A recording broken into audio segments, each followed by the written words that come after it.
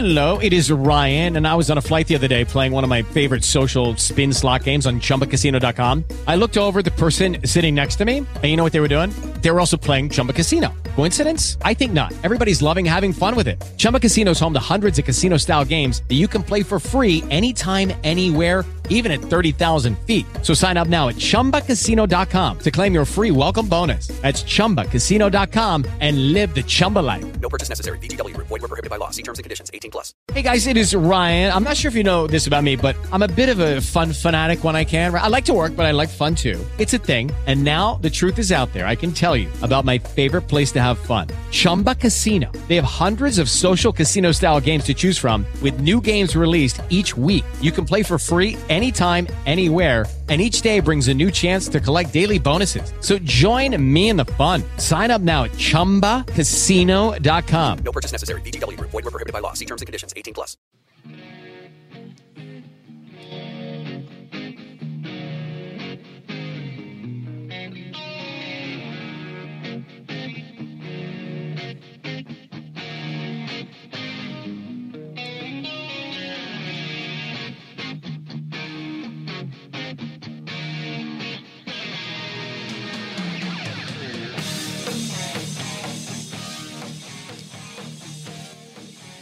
That's your way to rock out to a Tigers podcast here on Tigers SRD here on SportsRadioDetroit.com and the Tiger Mining Report Network. I'm Rogelio Castillo here, and I'll stop doing obnoxious radio voices. My levels went clearly off the level there. Alongside Miss Chris Brown, you can find us on iTunes, Spotify, iHeartMedia, Stitcher, and Google Play. And the reason why we're playing a little bit of that Humans Beings, which is a Van Halen song, of course, from the Twister soundtrack, which, by the way, Chris, you had a really cool story about that song. Well, I don't know if that was, I don't think that was actually the song that it was just random, Eddie Van Halen died. And so as is natural, people tend to let me go listen to some of those songs. And I've been listening to some of those songs with my son today, Running with the Devil and Hot for Teacher. And I was talking to my dad. He's like, oh, my favorite song by Van Halen is Over the Credits of the movie Twister. I was like, what? He's like, yeah. And he was looking online trying to find, which is fine, that movie apparently had a rockin' soundtrack. But it's just weird to me that my dad, paid attention to the credits of Twister, which is a fun but incredibly silly movie. It's just like, oh, all right. Well, yeah. I could see you liking Van Halen's closing credits Twister song, but I don't know. I was telling you, my dad, pop music was not really a thing for my dad. He was listening to classical music from a very young age, and outside of the Doors and Led Zeppelin, he didn't listen to much. But yeah, it was just a funny perspective for me. Yeah, and what's funny in terms of you mentioned how it's one of those movies in the '90s that didn't age well. Like, for example, when you watch Independence Day, when you watch it now, the CGI and all that, it just did not. It doesn't look good at all. Mm-hmm. It just looks like the '90s, if that makes any sense. Yeah, there are scenes where that doesn't blend very well. It's very obviously fake. But I will say, I still prefer those kinds of special effects. I guess the number one example for me would be the Lord of the Rings trilogy special effects, which were, there was a lot of CGI in there, but a lot of it was also practical effects. Building big stage, scale models and stuff like that and blowing them up. And I just prefer that to, I didn't even watch The Hobbit because I was like, oh, this looks gross. It's just all CGI, all too fakey. And I think they've gotten a lot better with the CGI lately. When you see things like some of those Marvel movies where characters are just completely CGI, or I still haven't watched it, but the Irishman. Yeah, I think that's getting better, but it's still there was a period there, and I think it was in the modern Star Wars movies too, not the last three, but the second trilogy, where the CGI was just too much. I prefer the practical effects. Oh, I agree with you on you talk about the George Lucas ones when he came back in '99. Yeah, you're right. The CGI there looked terrible. As far as the Irishman, that was bad because you can't tell. I mean, they're trying to age Robert De Niro back from when his character first started. It didn't look that good, honestly. It did not look that good at all to me. It just the CGI was too much. It looked overmodulated. I know that's probably not the right term I'm using, but there is that aesthetic you're talking about. Like Men in Black, for example, was the right amount. That came out like, what, 99, 97 or something like that. I can't remember what year it came out exactly. Yeah, 97 sounds right. Maybe 98. It was, Will Smith had that string of like huge blockbusters. And they're from like 96 to 99. And CGI put a guy like Rick Barker, the guy who did the Thriller, he did all these makeup and all put all those guys, American Werewolf in London. He put those guys out of business. And I miss that. I miss that kind of, even though The Thing is one of the scariest movies and I'll never watch it ever again, if you even mention John Carpenter's The Thing to me, I will scream in nightmare terrors because that movie still freaks me out to this day. That kind of stuff, some of the horror movies now look way too real, and that also just messes with me too much, which is why I kind of stay away from horror movies. But speaking of horrors, in horror, I should try that again. Speaking of horrible things, we're going to be doing the Tigers grades tonight. There we go. Horrors, and I ran into a brick wall there. We'll get into what Al Avila said last week when he addressed the media. We'll get into the mailbag, which we do have a few questions. And so this week we're gonna drop the good, the bad, and the ugly. Although, did you do one, Chris? If you did, I can still roll with it. I did. Okay, yeah. Well, then we'll roll with it. Yeah, I have one too. Okay. So yeah, no, we'll see. We'll play it here. And then we have the grades. So, but we have plenty to get to. As we were mentioning the death of Eddie Van Halen. It's been a strange news week all around Michigan and the stuff outside of this. If you knew what happened today with the governor. Okay, that's just, it's just been a strange day around here. But Houston and Atlanta move on to the postseason. The first time in 19 years that the Braves are going to the NLCS. And they took care of business, Chris. And they took care of it very well. The Marlins weren't technically supposed to be here.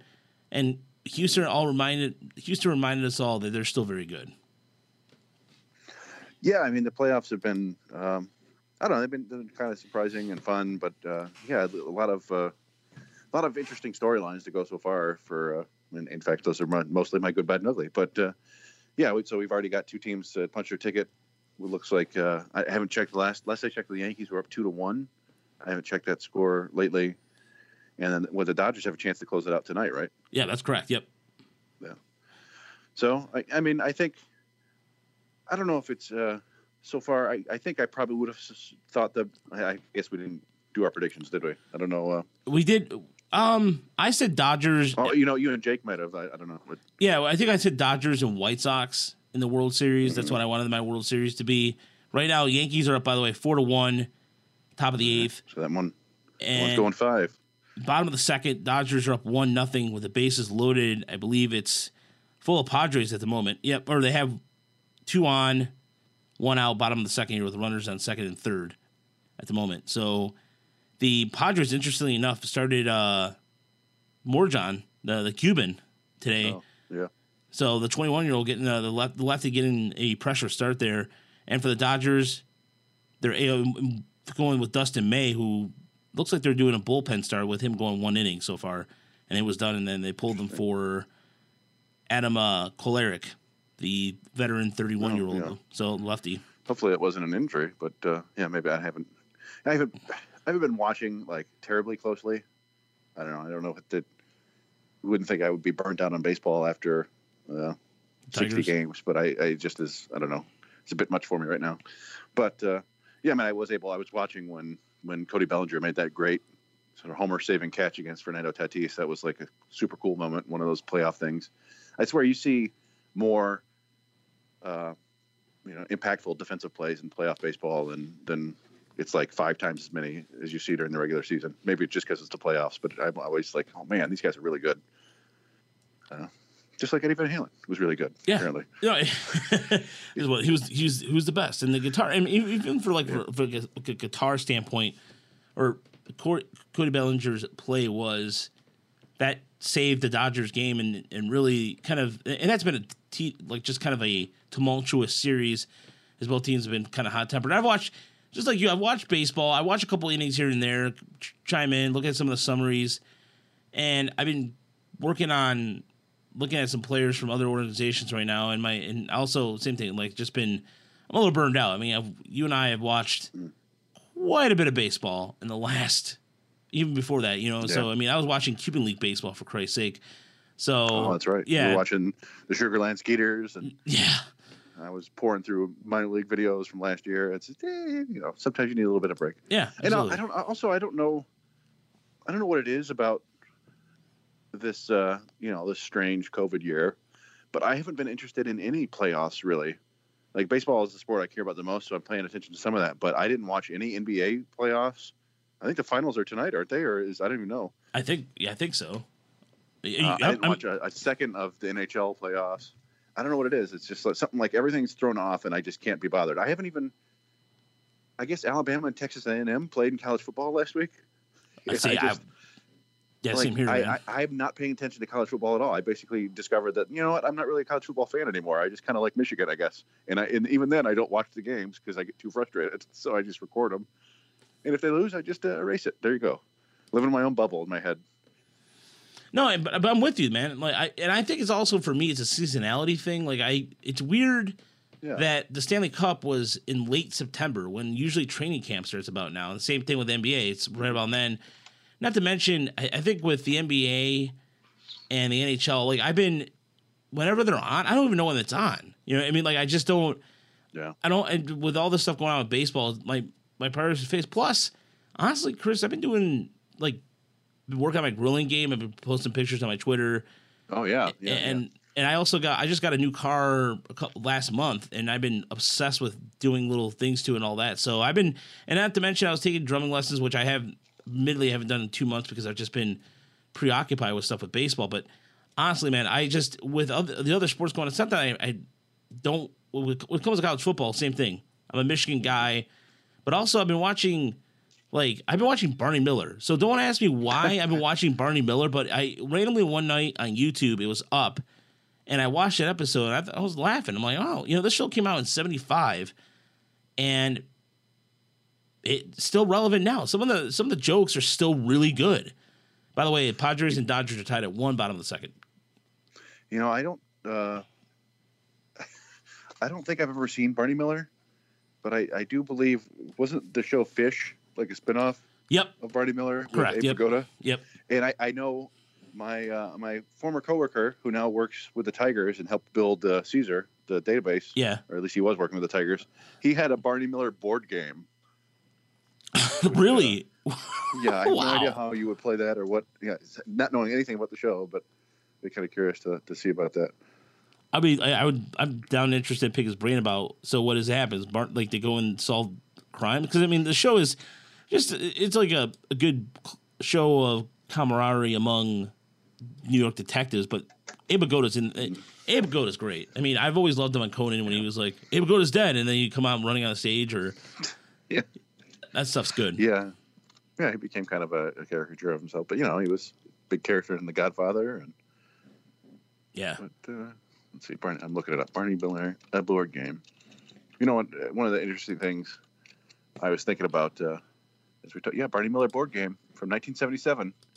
You can buy it for $25 online. I might purchase that, but I'll have to wait. Oh, it's got a 4.4 on Board Game Geek. Is that bad? Assume the identity of one of Barney Miller's detectives. Use a deck of evidence cards and arrest warrants to be the first to book all 4 suspects that appear on your wanted poster. It doesn't sound too bad to me. No, that sounds pretty cool. The cat burglars. No, but I was thinking, we were talking about Eddie Van Halen, and obviously it's a bummer, one of the greatest guitarist players of all time. But I realized that I know Van Halen, as with most things, like in a completely backward way. I actually know of them through rap music. And I later learned that Eddie Van Halen played the guitar on what Beat It, was it? Yeah. Michael Jackson. But I don't know if you remember the big Two Live Crew album with As Nasty as They Want to Be. Yes. There was a song called The F Shop on there. The F stands for What You Think It Is. And that has it starts off with the beginning of Sweet Child of Mine, I think. And then it goes right into this just heavier guitar lick, which it turns out is the guitar. What I learned was the guitar line from one of the, what song is it from that first Van Halen? Ain't Talking About Love.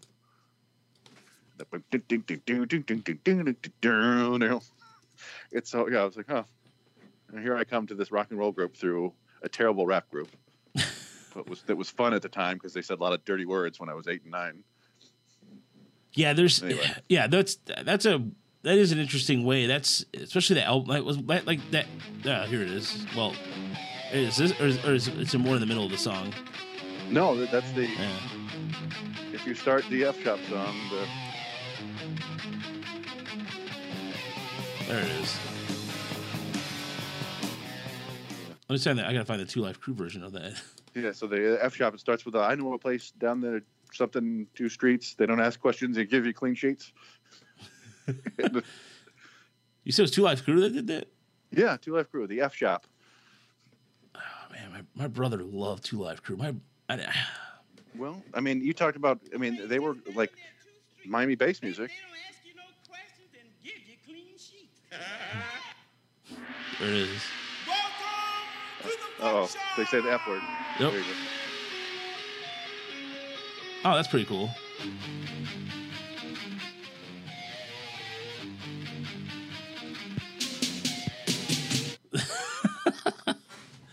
So that's how I do Van Halen. Oh, well, they're including the new Two Life Crew and Motley Crue hit song "Crew to Crew." Oh, outstanding. Yeah. Have you ever seen the 2 Life Crew on Donahue? Yeah, no. You know what? Oh. Wait a minute. Yeah, I did. My mom, I know. Okay, there was a story behind it. I think my mom yelled at my older brother for because they played the Funk Shop, right? Or they call it the Funk Shop on Donahue. They played that song. I don't think they censored anything. Maybe a couple of them did, but a couple of them didn't. Oh, good. And it was Brother Marquise or Fresh Kid Ice or whoever. Come out here and do it. Hear the way Donahue says Two Life Crew. And these people are. But Here it's such a are- here it's is such a great Two video because Live half the Crew. people in the crowd are like, Do your- "Oh man," but the other half are like, "It's awful." It's so weird getting to like. We have to put the link on the description because I want people to. Yeah. That is. Yeah. Okay. That's. Yeah. Anyway, my Leave it to me to take a tribute to Eddie Van Halen and throw it right in the gutter. But It's okay. I mean, I think people know our influences are vast. But what I was gonna say about this on Donahue was my sister ratted out my older brother for recording this because Two Life Crew wow. like. But then I found out after a while my mom didn't really pay attention to what was the lyrics. There's an old lady just looking like confused on stage. yeah, no, it's great. The video's so good. Oh man! All right, so we'll put that in a link. But let's go in. We've gotten so sidetracked, but I'm excited because it's about stuff that we like, so that's perfectly fine. But let's go into some inside numbers this week, and there is a lot of home runs, Chris. And we were talking. I know they were talking about this on Twitter and on the broadcast. The amount of home runs, it was just ridiculous. And I saw one. I sent you the tweet earlier about the Astros and the A series, and there's also did you hear about that whole shift thing that was going on? Just the amount of shifting and how Oh, go ahead. Go ahead. No, I didn't. I didn't hear anything. So I got nothing to say there. Other than I know that there were a lot of teams doing 4-man outfields. Or Yeah. But I didn't see anything about the shifts. Yeah, that's exactly what it was. It was just in terms of how they're setting up positional wise and a lot of the complaints behind it. So, but Oh, that's right. I did see Mike Petriello Yeah. say, I'm not in favor of banning the shift, but if it makes people stop talking about banning the shift, then I'll allow it. yeah, that is was funny. Yeah. that was great. So, It's so dumb, man. But yeah, go ahead, Chris. What's your insider number this week? mine is 717, or to be more specific, .717. That is the difference in slugging percentage between Carlos Correa's regular season, which was 383, and his postseason, which is 1100. Correa, after today, he now has 15 postseason home runs in his career, which puts him just outside the top 10 all time. Wow. Yeah, and he's still only halfway to the career record. The career record is Manny Ramirez with 29 and like 280 at bats, or 480 plate appearances, like just nuts. But Correa just turned 26 like 2 weeks ago. So if anybody's got a shot to break that record, it would seem to be him. And he also added 5 RBIs today, which gives him 45 postseason RBIs in his career, which is 9th all time already. He's 2 behind Chipper Jones for 8th, and then like a couple more, and he's Reggie Jackson. Bernie Williams is the leader at 80. So again, that seems like it's completely within distance. as a 26-year-old. But you never know, man. Like he could sign a deal with another team and never make the playoffs again. I was looking. Albert Pujols ranks 4th all time in postseason home runs and 6th all time in RBIs, and he's played 3 postseason games in like the last 11 years. I think, or 10 years. Yeah, but he basically the Angels have had 1 trip to the postseason in 3 games, so he would have probably easily eclipsed those marks had he stayed in St. Louis. But he went with a big contract, and I don't, nobody blames him for that. But there you go. The record is out of reach for him. So I don't know. It just seemed interesting. I think Carlos Correa's got a good chance at it. Yeah, he was a stud in the whole series, and he plays a really good defensively, just a standout there. And for the Astros, really, he's been kind of the straw that serves the drink a little bit, and no garbage cans. I know that, those jokes aside, they're getting it done. So, but my side number this week is 1, and that is the Gary Sanchez, who was 1 for 9 in the postseason so far. In Game 2, he was 0 for 4 with 3 strikeouts, and Aaron Boone had no choice but to start Kyle Higashioka. Thank you. Thank you, Chris. Who is slightly better, 3 for 12, and giving them a solid presence behind the plate a little bit. I mean, for the season, he actually hit better than Sanchez. So he hit 250 with 4 home runs and 10 RBIs. And defensively, he actually rates better than Sanchez, who hit 147 for the season, who struggled with injuries, I believe, as well. But as kind of, I guess he didn't speak to, Aaron Boone did not speak to Sanchez about the decision before announcing it. So, but for New York, it doesn't really matter. I mean, yesterday, I watched a little bit. I've watched the Yankees in Rays series because this is the first time I get, outside of ESPN showing the Yankees all the time. I just wanted to see in a series where it actually mattered versus the Boston Red Sox for the 800th time. And my God, man, just watching Giancarlo Stanton hit a home run, looked like he barely swings it, just like, and it's gone. Oh God! It hit a home run yesterday. It was yesterday, and I also wanted to watch Tyler Glasgow pitch, and that guy. Oh man, that guy! He looks like a male model. By the way, he was doing an interview. Like Pitching Ninja put an interview up, and he looks like a male model. But it's like he was talking about fastball grip and why he has it, his grip a certain way because of his hands. That was or fingers. That was really cool. Yeah, I was going to talk about that video because his hands are enormous. Yeah, you could see the baseball fits in like the last 2 segments of his fingers. Like he's just got plenty of hand left over after that. It's crazy. But I mean, I think he's like 6'7", so that's not terribly surprising. But yeah, it's like, all right, well, I understand now. Yeah, and those Stanton home runs, I don't know, was it 2 or 3 games ago? He hit the 2 homers in one game. The 2 of the most ridiculous home runs I've ever seen. First of all, the first one was on a Glasnow breaking ball. I think it was away, and he hit a line drive. It looked like it never got more than like 12 feet off the ground. It's like, how the hell how does that happen? I don't even understand the physics of that. And then his second home run was just like the most beautiful, destructive thing I've ever seen in my life. And everybody's super skeptical that it was only 458 feet. It looked like it was like 520 feet. I saw that on Twitter. Yeah, just blasted. Yeah. I feel like they could, there's got to be a way to simulate that. When the players aren't there, just get a pitching machine and a swinging machine and make sure it hits it. And but whatever. I guess there's no desire to really find out exactly how far the home runs went, except from every fan. But whatever. Yeah, but even the whole entire series, like what we were mentioning earlier, the whole just entire amount of really, to me, there's the home run.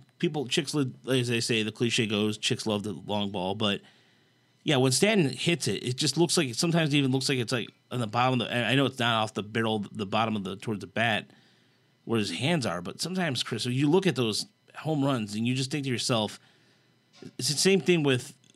When the likes of when everybody's talking about the juice balls, and you know that one Twitter guy is always like, juice balls. Well, yeah, I get it, but at the same time, these games, I don't know. It's really. I have to see the results of the data after the postseason, how much more home runs than comparably speak. I know. I saw. What was it? I sent you a text earlier about the home run series. The A's and Astro series, 23 home runs Record for most postseason series of 5 games or fewer.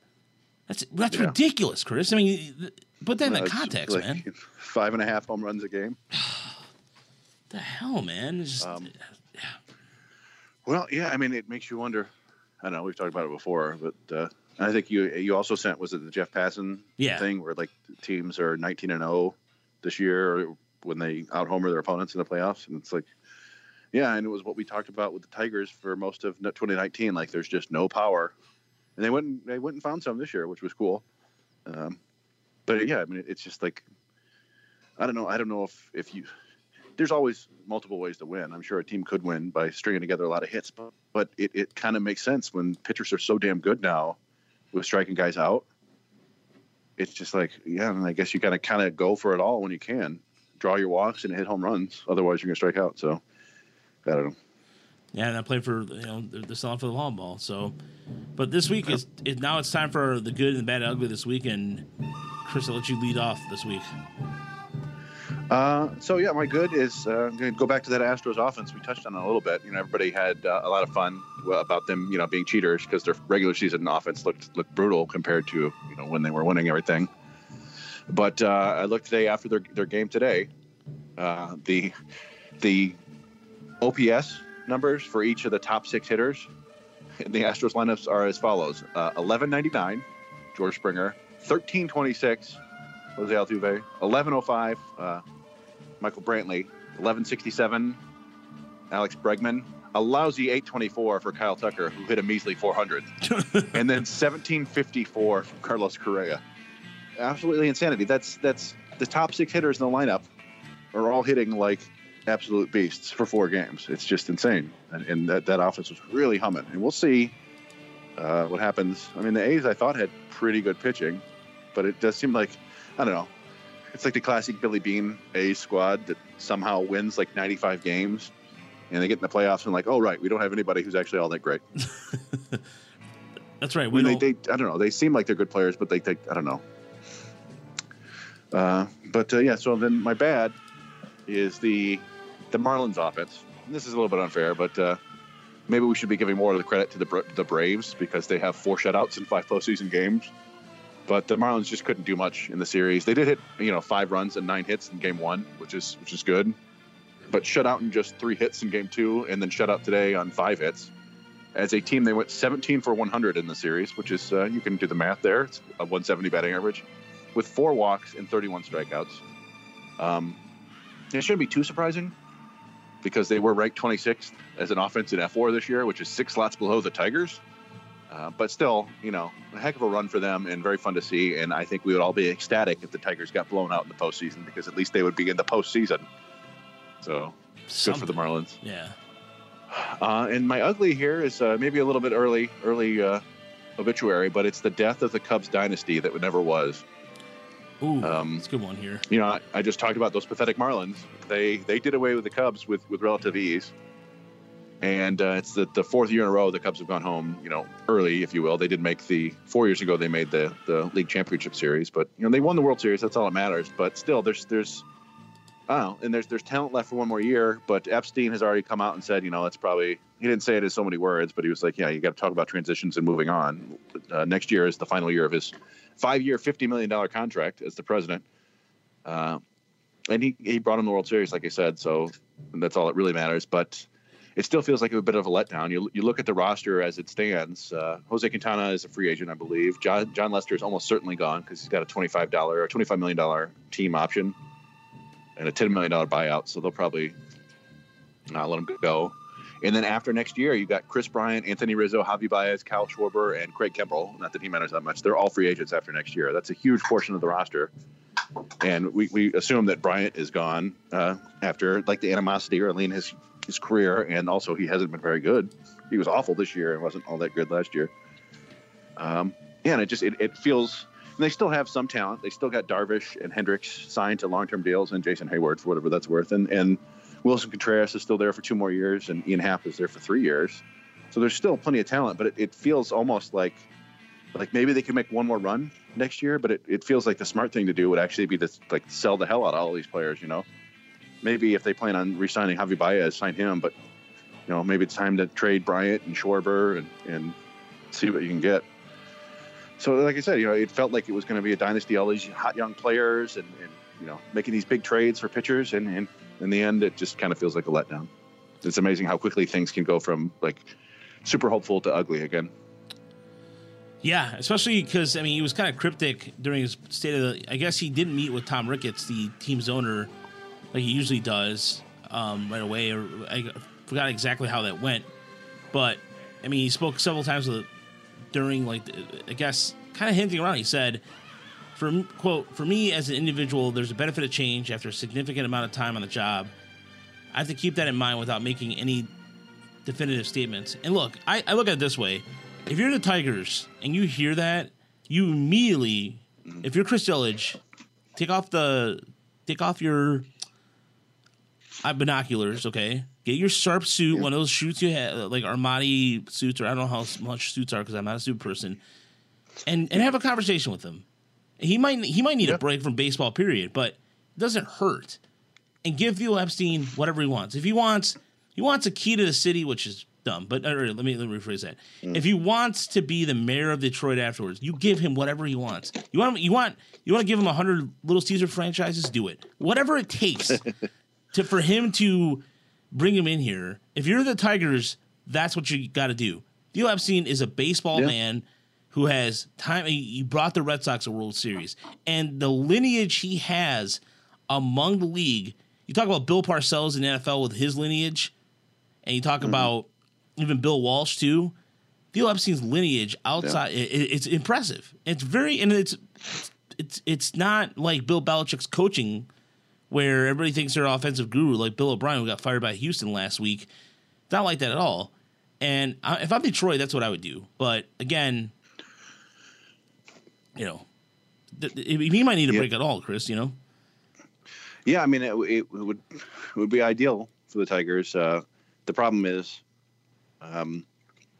as I mentioned, he's coming off a 5-year, $50 million deal. So he's been making $10 million a year for the Cubs, and he's obviously worth it. But to get him to Detroit, I don't know, what are you going to need to pay him? You're going to pay $60 million over 5 years? Would Ilitch do that? I don't know. It doesn't seem like it to me. I don't know. Maybe he would make a big splash. Maybe he wanted to go in and pay a couple guys. Yeah, I don't know. These things happen. But yeah, who knows? Maybe they sell a team and we get Mark Cuban or Steve Ballmer or some crazy billionaire, and they just go nuts and bring him in. That would be the 1% ideal situation. But it doesn't seem terribly likely to me. But yeah, it would be malfeasance to not at least contact him and see if he would be interested. How can he broke 2 100-year losing or championship streaks, right? And he's friends with Boston. Yeah, and he's friends with Eddie Vedder. If that counts. There you go. Because I'm trying to think. That the Tigers probably have like the 5th longest drought in baseball now, don't they? You got the Padres have never won the World Series, so that's the Padres and neither of the Mariners. Yep. Then let's see here. Let me go through Tampa Bay, but they've been around since what 99, 97, 98. Rays started then. Cleveland. The Brewers. The Brewers did they win in the 60s? Yeah, so they went to the World Series in 82, lost to the Cardinals, and that was it. They haven't been back since. Yeah. So I would put the Brewers in there. Pirates have won since 79. I'm trying to think. So Pirates. I'm doing this off the top of my head. I'm not using Google at all. So I'm looking online to see if we can get it, but. Well, tell me how accurate I am. So I'm going to go. Here we go. List of Major League. Okay. Let me without me looking. So I'm going to put the Rays, put the Brewers. I'm going to put the Padres on that list, and I'm also. The Rays have only been around for 23 years. Okay. All right. So eliminate the Rays then. So then Pirates, Padres, Brewers, Seattle, and I feel like I'm missing a team in the AL. Oh, Texas, because Texas is number 2. Yeah. So if you want to keep going, let's see what. So the Tigers are 1, 2, 3, 4, 5, 6, 7, 8. They have the 8th longest championship drought. Okay. You mentioned the Brewers, the Rangers, the Padres, the Mariners, the Pirates. Yep. And we already talked about the Indians, right? They have the longest. So there's Right. only one other team you didn't mention. Okay, so wait a minute. I'm trying to think here then. Is it an American League team? It is. No, wait. Crap. Baltimore? No, Yep. no. Baltimore, really? Okay, cool. Yeah, Yeah, that was they won the year before the Tigers. yeah, in '83. Yeah, that was a good. That was the last bastion of good Baltimore teams. Well, technically until 87, 88. Well, no, never mind. They were a train wreck after '83. They just started falling apart.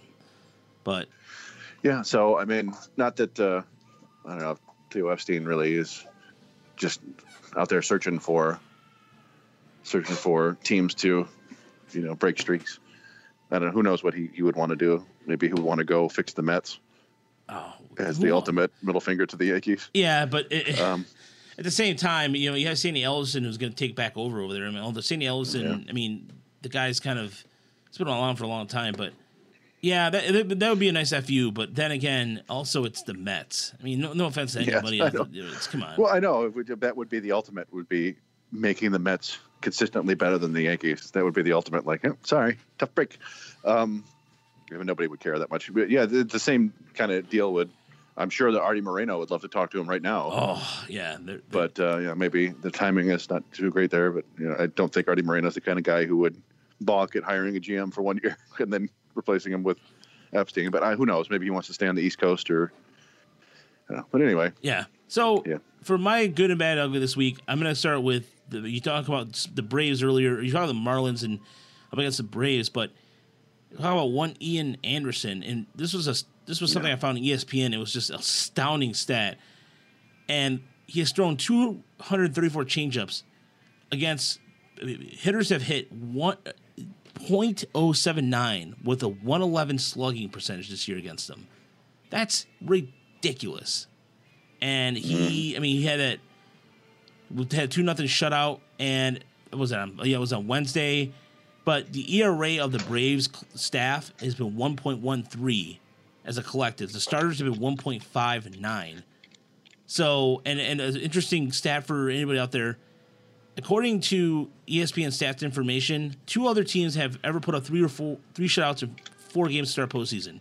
Both teams, the 1905 Giants, led by John McGraw, and the 1966 Baltimore Orioles won the World Series.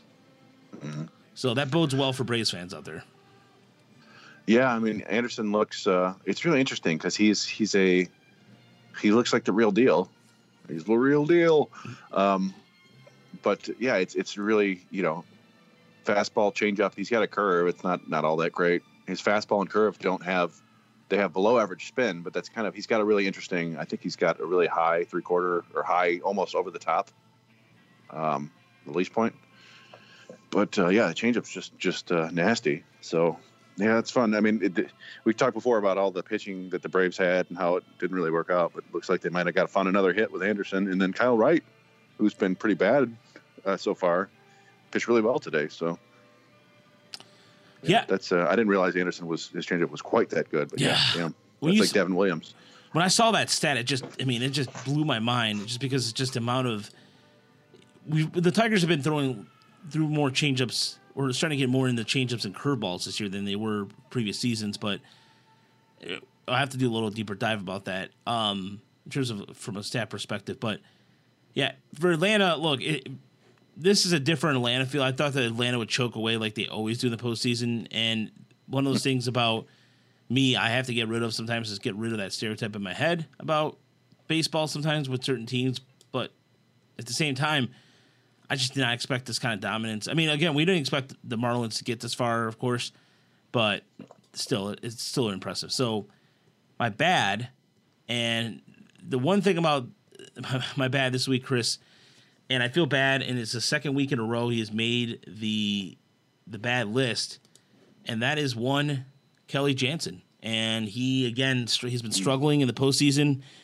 He came into game 2 and with the 6-2 lead, but he gave up a couple runs before Joe Kelly slammed the door. And the same issue, Chris, the fastball is down.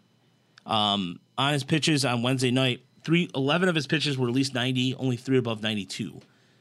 So But I think all that wear and tear is finally getting to him, Chris. I mean, we remember we've talked about this every postseason, how much Dave Roberts rode Jansen. I mean, like 3 inning. What was it? A couple times it felt like there was 3 inning saves. It's certainly so. But the Dodgers are a lot deeper in their bullpen, so that's going to help out long term. So if you see a Braves and Dodgers series, that's going to be that. I think that's going to be a little more of a home run, less happy series than we've been seeing, hopefully. But and the bad, and I say this as bad in a strange way, but hear me out. So the free agent qualifying price jumps to now a record high $18.9 million. The reason I view that as ugly is because there's a lot of teams who are claiming they're broke because of COVID and what have you. So this is going to, I think, the reason why it's going to get ugly for teams like in the middle market, teams like Detroit, for example, who are maybe in the lower end of the market, but you're in the middle. Like I'm trying to think of a middle market example. Let's say you're the Indians, okay? I mean, Indians are kind of a little. Well, anyway, I'll just use the Indians as an example. They're the Reds. Yeah, Reds. Okay, that's a good one too. You're 2 or 3 players away from just getting there. Teams that with the cachet that didn't feel exactly the blow of it all, quote unquote, from what happened with COVID, are able to. They're going to outspend. They're going to outspend these teams. There's going to be more haves than have-nots, I think, with this, because if teams are claiming they're broke, Chris, I don't know. The narrative out there is kind of confusing right now, but you see that qualifying offer jump again. It kind of makes you go, well, who's going to be able to afford these guys? Well, yeah, I mean, it almost always jumps. I think it actually went down last year. Yep. But it almost always jumps because it's supposed to be the average of like the top 15% or top 20% of all salaries. So you would think it would go up. I'm kind of curious. We were discussing, and we'll talk about this further on a later episode when it gets, probably after the postseason, but which players will actually get a qualifying offer. I wonder if we'll see more than ever take it this year just because of the uncertainty surrounding free agency. If they're like, because it's going to be $19 million basically. Is that better than, or will teams just, plead poverty and not offer any deals? I don't know. I still feel like it's going to be business as usual, but who knows? We don't know how long teams are going to have to play without fans. It's kind of, we're 5 months away now from spring training. And, I don't feel like things are going to change dramatically in 5 months, but who knows? Yeah. And the reason why, a lot of teams will probably perhaps a lot of guys will take that qualifying offer. But then also the coin side of it, the flip side of this all too, is that we might have some quote unquote not collusion, but just maybe teams waiting to the last minute to sign. So we're gonna have another free agency season where we're not talking about guys signing until maybe late January, early February, possibly. Mm-hmm. So I can see it. All right, so we're going into our grades. So the Tiger grades, and I'm not. Here's the thing about this. So just as a disclaimer, we're going to kind of go into for the lineup. The Tigers had a few hitters here and there that called up, but I wanted to focus more on the regulars. So the players that we saw quite a bit of versus, I don't know, maybe like for example, CJ Cron. I can't really give him a grade. Yeah. So I gave him a B/incomplete. Yeah. Okay. That's a good one to go with. But it was one of those things where I waited for the free press. I waited for M Live, and I'm going to do an article follow up with this tomorrow because I just wanted to kind of do a wait and see approach, but I also just wanted to kind of like you and I were talking about earlier, kind of move myself from hardcore Tiger baseball because we've been going at it pretty hard the last few months, but I just didn't want to be like I wanted to really think about.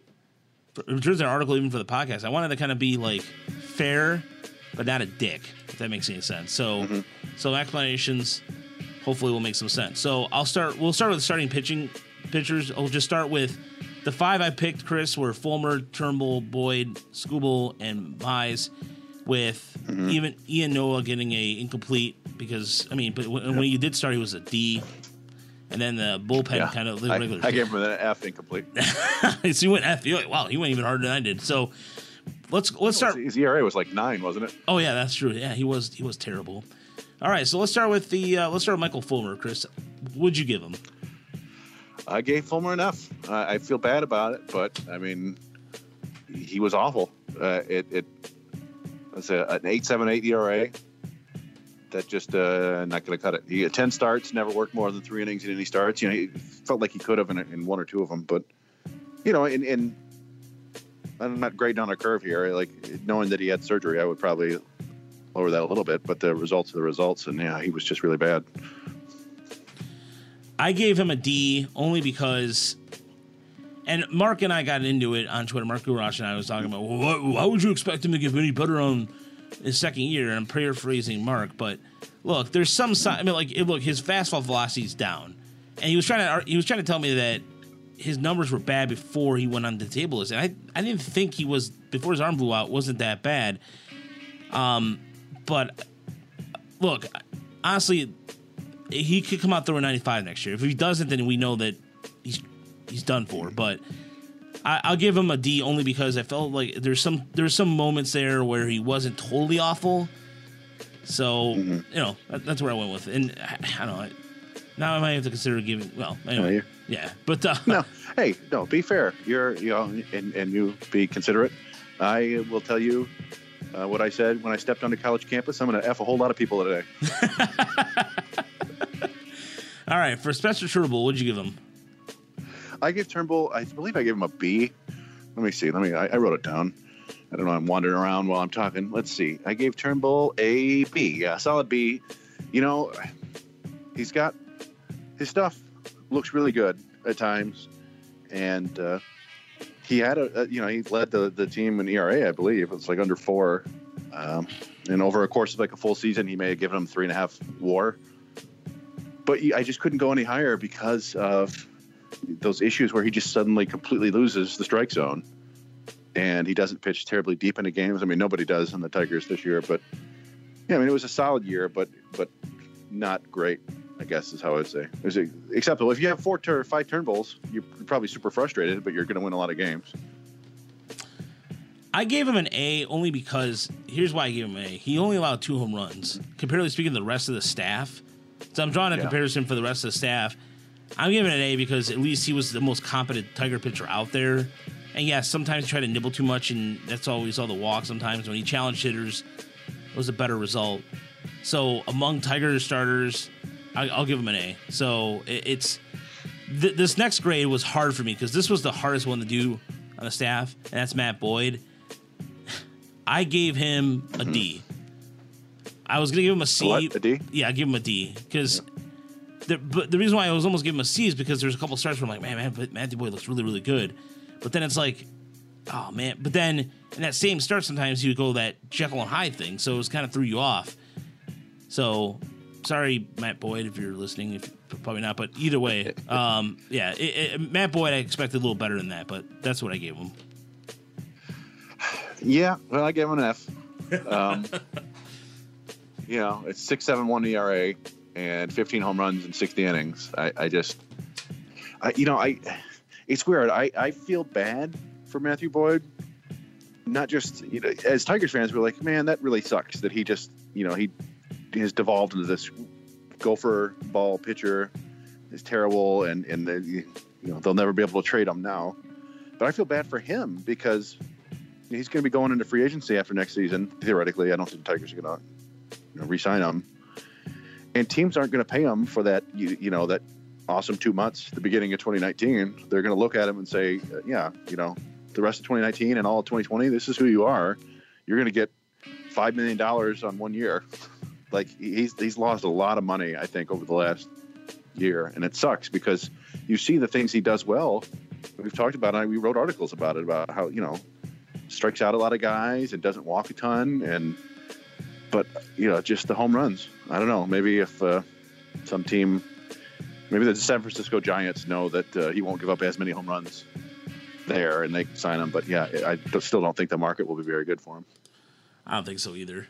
And if anything, it makes it worse. So For Tarek Skubal, I gave him a B minus. It was my first minus grade because, again, there's enough there to indicate that he can be a capable starter in the major leagues, and his stuff looked really good. I think it's because his movement of his pitches impressed me, and his numbers. For a guy who was just throwing the fire out of Double-A and had COVID, honestly, Chris, I mean, Yeah. a B minus I think was fair. I mean, you might differ for me, and that's fine, but I just thought that based off what we're able to see in a short period of time and a small sample size, based off the season, all things considered.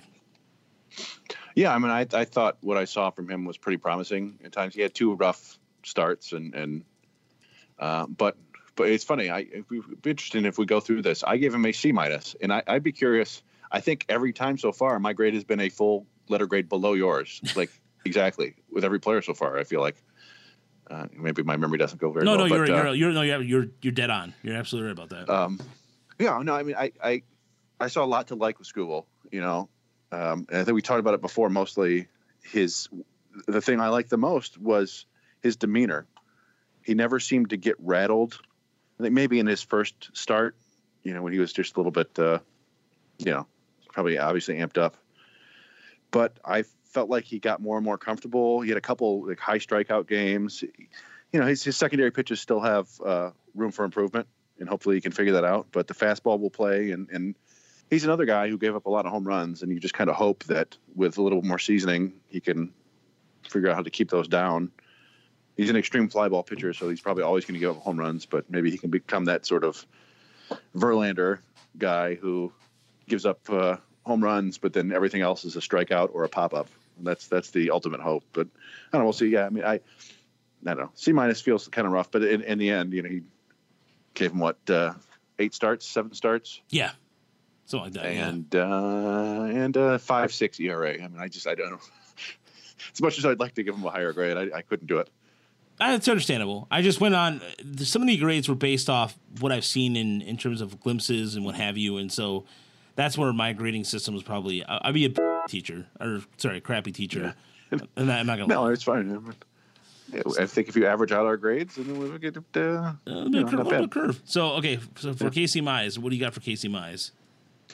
I gave mine a D plus, so he's just I guess a half or a third grade below Skubal. I thought, like Skubal, we saw a couple glimpses from Mize. His first outing when his splitter looked awesome, and then he had a start. I don't know, 5-6 starts later, where he actually looked dominant with just his fastball and his sinker. I mean, he was throwing his other pitches, but none of them looked terribly good. But he was still keeping guys off balance. That was when he had the no hitter going into like the 5th inning or whatever. Maybe the 6th, I don't remember. But, yeah, I mean, we saw flashes. But, again, it just not nearly enough. And he, unlike Skubal, I thought Mize got rattled a lot, especially when men were on base. And hopefully that's the sort of thing that, you know, you can just with more time gets ironed out. But, again, you know, I couldn't go higher because he had a 6.99 ERA, I believe. Yeah, almost 7. So it was just kind of ugly to me. I don't blame you. And I went with the full grade, higher, C minus, and I gave him a C minus based off what you mentioned. Well, it was half a grade now. You said D plus, right? So you said D plus. So yeah, this is the closest we've been. Yeah, that's and the reason why is because it's the dominance we did see, but then like you said, not holding runners didn't help his cause, and just I think it was for again just kind of figuring things out, kind of throwing into the fire a little bit, but for all the hype that he got, there was some glimpses where you're like, well. I mean, he's keeping the White Sox off balance, and the White Sox were one of the best hitting teams in the American League this year. So I'll give him a C minus for that, and for that only. So I mean that first start was, you know, he got like 7 or 8 swings and misses with the splitter, and it was like, man, all right, no, this is it. And then it just kind of, you know, he gave up a couple hits, and they yanked him out, and then after that, it was just, you know, rough start after rough start. It seemed like.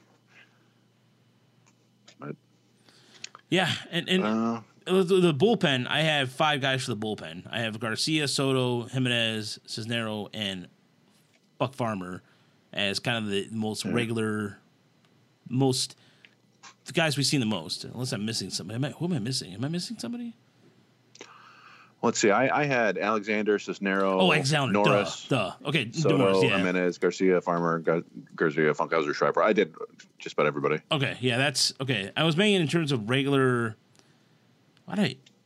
That was bad. Okay, no, that's why, because I had the tab down. I'm an idiot. Okay, so let's start with Brian Garcia, Chris. I gave Garcia a B minus. Wow. And this is probably unfair.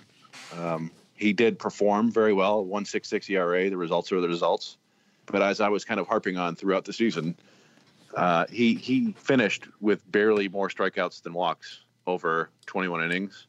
And I just feel like his FIP was 3.61, almost 2 full runs higher than his ERA.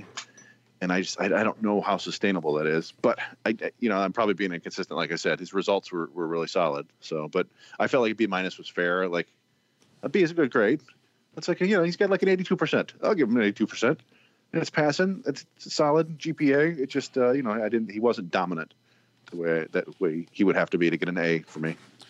I'm with you, but I went with a B plus only because the reason why I went with a little higher is because based off what he did last year, coming off Tommy John surgery to come back the way he did, and there was glimpses of it too, but he was able to. Yeah, I'm sorry, I was just thinking the one outing where he struck out the side. Like it was against Cleveland.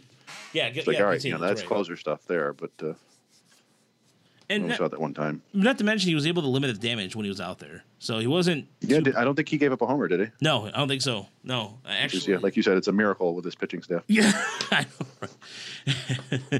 Just small things like that, but yeah, I went with a B plus on that. So for Gregory Soto, I gave him an A because no one expected this. If you told me at the beginning of 2020 that Gregory Soto would be throwing out there 98, 99, 100 with movement and being like one of the most dominant left-handed relievers in the American League, I say you're crazy because, in winter ball, there was a change in his lineup when I noted that, but I was thinking, I don't know how much it's going to make a difference, but Soto, A, because he was able to just surprise everybody on that. And that alone and the movement on his pitches, he was probably the best reliever on the Tiger staff this year.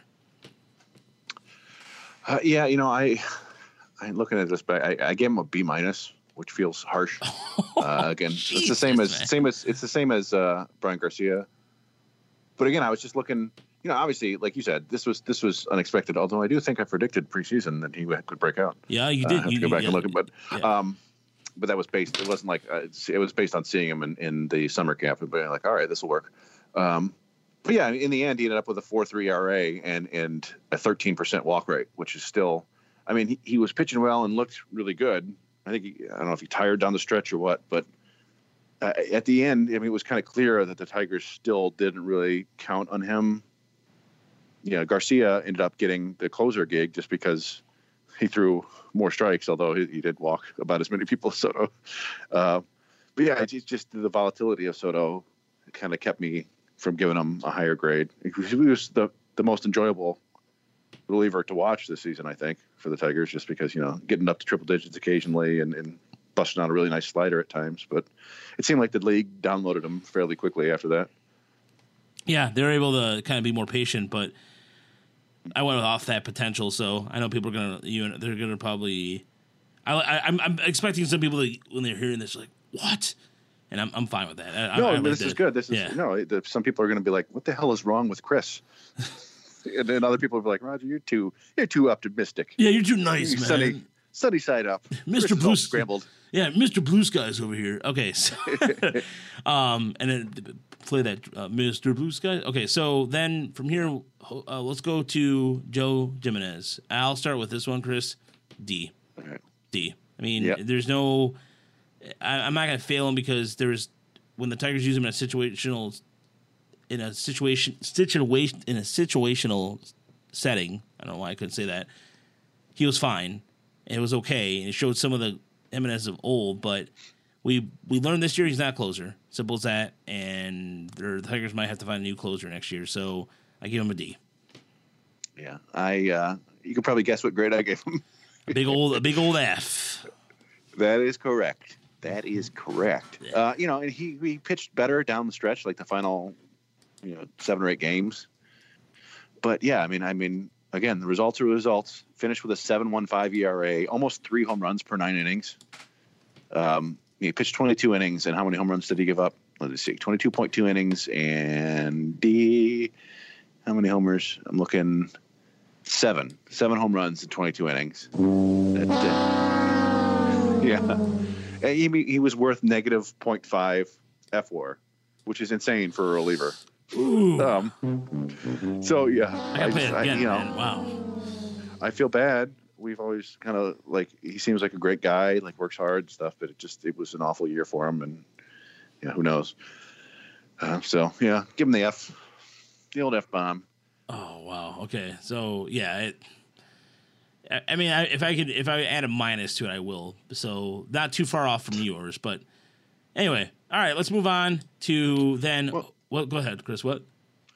Well, there were a couple. So we didn't do Cisnero, and we didn't. Did we? We didn't do Cisnero. Did we? That was about the next guy I was about to do next. Oh, sorry. All right, I thought you were moving on to the offense. No. We're good. Yeah, we're gonna go. We have Farmer, we have Alexander, we have Norris, we have Schreiber to do, and we also have Funkhauser. So let's move on to Cisnero. Chris, what'd you give Jose? I guess Cisnero an A minus. I guess I had to throw that minus in there because I'm a dick. But no, I mean he was the best, most consistent reliever on the team this year. The only reason I honestly looked at this in my head and I said, "Oh, the ERA is 3.03. If it was just under 3, I would have given him a flat A." But his FIP was 26.5, Chris. Yeah, you're right. I should have. I mean, my reasoning is all over the board here. I guess I just didn't want to be too optimistic or too praise people. But no, I think Cisnero was the ace of the bullpen, if you will. He pitched a lot of innings. He was really good for him. The slider looked good. The fastball looked good. It was talking about coming out of nowhere. Another out of nowhere. And the difference between him and Soto was that he threw more strikes. So it was kind of confusing to me why they weren't using him as the closer, but whatever. I guess they were just trying everything this year. But yeah, he definitely deserves an A of some sort. I am with you as well. I went with a solid A because based off, he improved from his numbers last year too. So it looked like he found the strike zone and was able to come out and be a good complementary to Soto on the right side. Mm-hmm. So Buck Farmer, ladies and gentlemen, I gave my first F. And, wow. And look, and honestly, Chris, is what you and I talked about this a couple times on the podcast and in private conversations about him not striking out people. He wasn't striking out anybody. He wasn't missing any bats, but it looked like he took a step back. You thought that, and we talked about this before the season started, that we thought that Buck Farmer would be one of the consistent guys out of the bullpen and was able to provide that. But I don't know what happened, Chris. Maybe he was, I know he had the calf, was it the calf or hamstring issue that maybe he wasn't 100% on? I don't remember. But either way, his velocity was down. His velo was down almost 2 miles an hour this year. That's another thing I was going to bring up too. His fastball was at 91. I think it was something like I saw on Brooks Baseball, something like that. Fangraphs here it says 93.3, but it was 95.1 last year. So I don't know. I mean, they could be counting different things in different spots, but yeah, it was definitely down. Yeah. So what's your grade for Farmer? This is interesting. I actually gave Farmer a C minus. Whoa. Yeah, I mean, it was like everything you said is true. His strikeouts were way down, and his velocity was way down. But I gave him credit for he still managed a 3.8 ERA in 21 innings, which I thought was acceptable for a reliever. 4.4 FIP. His home runs were high, but just like not too high, but I don't know. I just thought it was slightly below average. I guess I would have come into the season expecting more like a B minus to B performance, and he disappointed, but basically just because he didn't strike guys out. Everything else seemed to be in line. I mean, so that was my C minus. I mean, in terms of he only gave up 3 home runs in 21 innings, so maybe I'm a little bit harsh, but then I look at it's the K per 9, Chris, that startled me. He went from a 9.7 to a 5.9. That's quite a drop. Usually, it was. I think he had gone it was the first 7 or 8 innings he pitched this year without getting a strikeout. Yeah, I remember you had a tweet about that too. I remember that it was something you tweeted about that. And look, and that's where the reason why I say that is because I think he was supposed to be a good linchpin for this. Maybe a D minus. I don't know. I'll give him a D minus. Screw it. I'll give him a D minus. That's F is a little too harsh. But honestly, Chris, it's just because I expected a little more out of him this year. So. And that's where I get it. In terms of expectations. Next up is Tyler Alexander. Chris, what'd you give for Tyler Alexander? I give Alexander a flat C. All right. He was good. I mean, solid.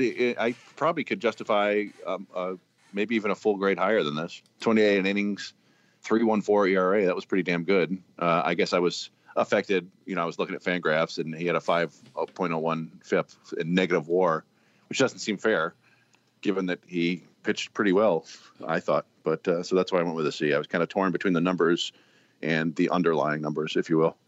I was with you on that too, Chris. I also gave him a C because I think it's going back and forth between being a starter or not.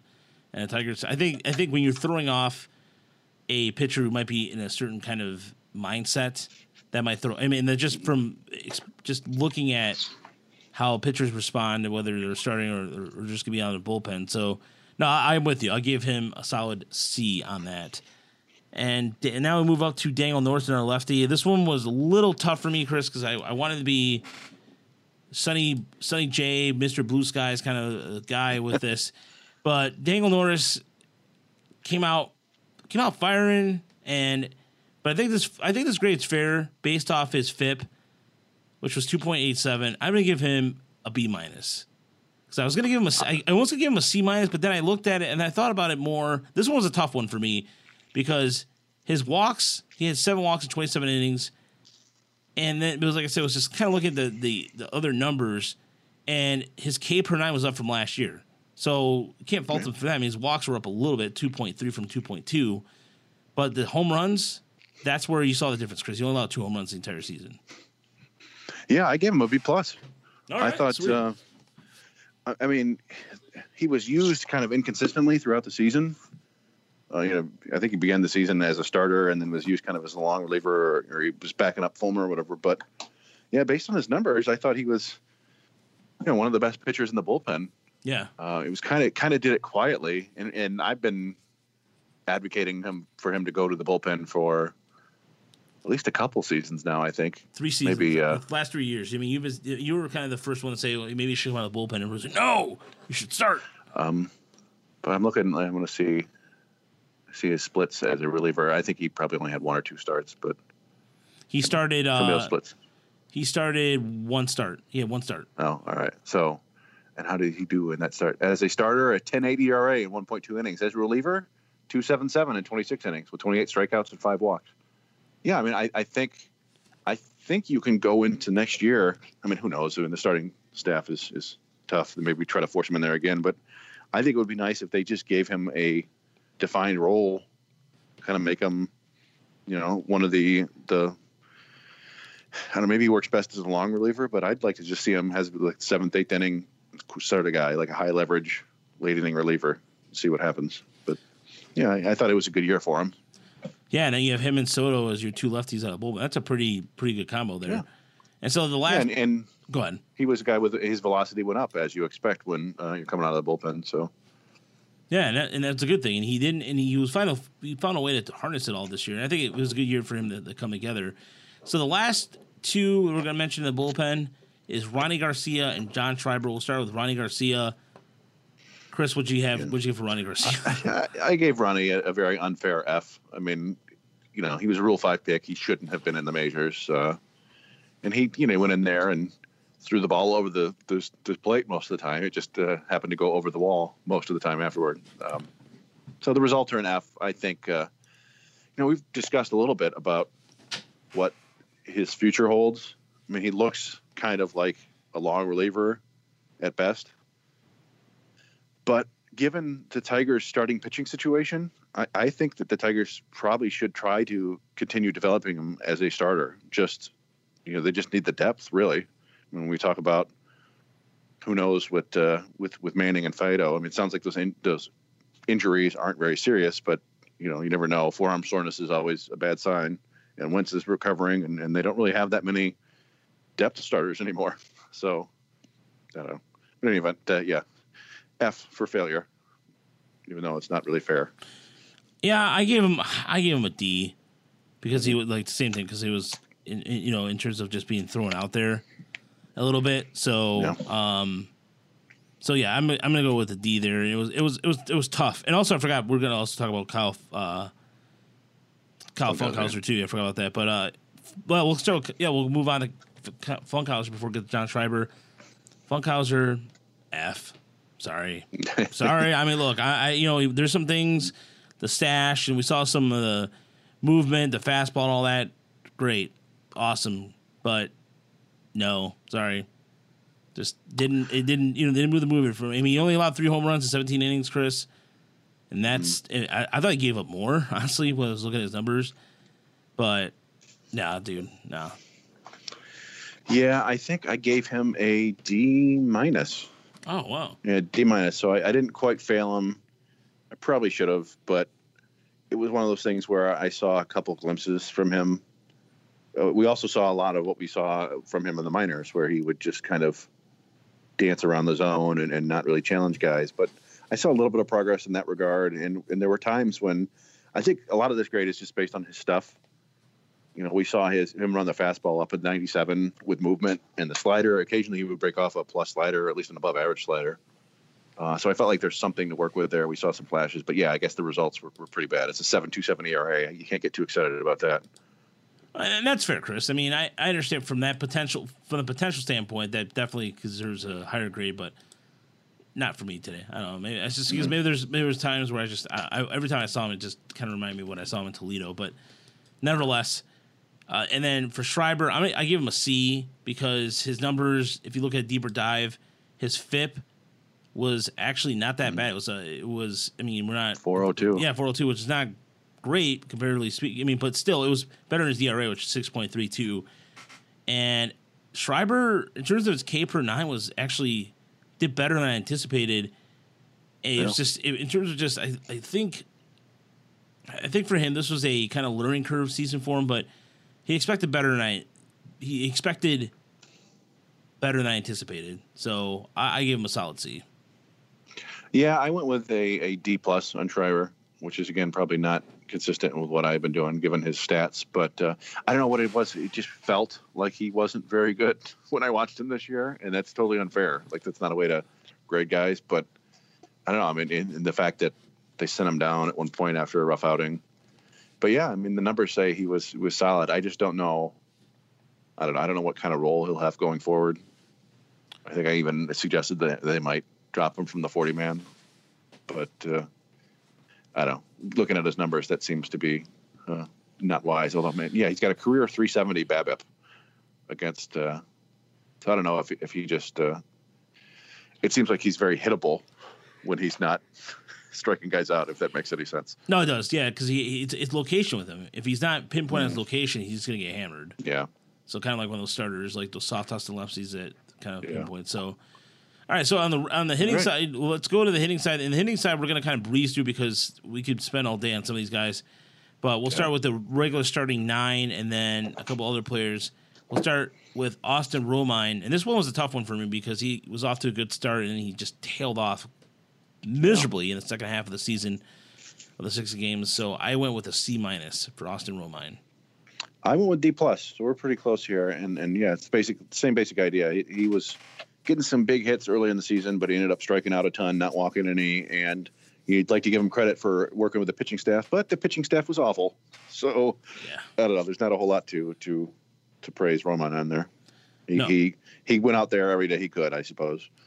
Yeah, and the next one, you're right, Chris. I mean, he can only work the pitching staff. You're only as good as your pitching staff, so there's only so much you can work with. But there are a lot of the praises in the press. Oh, he's making the pitching staff better. So take that for what it's worth. So we have Candelario coming up, and Chris, what'd you give Candelario? I gave him a flat A. I thought Candelario, outside of the rough start. And I guess it's slightly rough finish, but he was their most consistent, most productive, best player. I'm gonna give him an A too, Chris, and because I think the last part of that maybe because of his back, he had a lingering back problem because he didn't look the same the last couple of weeks, so it could be in that. But yeah, no one expected this, and good for him. He's gonna be a big part of the future, hopefully coming up. Jonathan Schoop, I gave him a B. I gave him a solid B+. He did exactly what the Tigers needed him to do, which was he hit home runs. He had a total of 8 home runs, but he was able to do what he was supposed to do. He played a solid second base. He didn't embarrass himself. and he got smoked by the Brewers, who decided to just go hit everybody, damn Tiger. And so, but yeah, Schoop did better in terms of even free agents. The last couple seasons, he lasted pretty much the whole season, Chris. So congratulations to him on that. Yeah, they've had bad luck with that. No, I gave him a B+ as well. I think he did everything. Maybe that's unfair because he did everything they could ask for. Basically, I didn't give him an A because he didn't walk, but he never walked, so I shouldn't have expected that. But I mean, he played, like you said, he played solid second base, and he hit a bunch of home runs for him, and hit for average. So yeah, I mean, that was a nice signing, and I think they do have to consider re-signing him if possible. Although he may have a larger market now, I don't know. Yeah, we'll see. I mean, the market should be interesting. Nico Goodrum, Chris, what'd you give him? I gave Goodrum a D+, which is the only thing that kept him from failing and actually pushed him up to D+ was how his defense graded out. He graded out really well on defense at shortstop, and then that's the one position. I mean, ideally, you want players who do it all. But yeah, I mean, he played really good defense at shortstop, and he provided some power and some speed, and even got on base a little bit with walks. He just struck out way too much and hit for too low of an average to give him anything better than a D. Well, D+, I guess. I'm with you. I just gave him a solid D, and based off the defense alone and his off, like you were talking about, his fastball, just only hit fastballs, and that's it. Going on a curveball, he's screwed.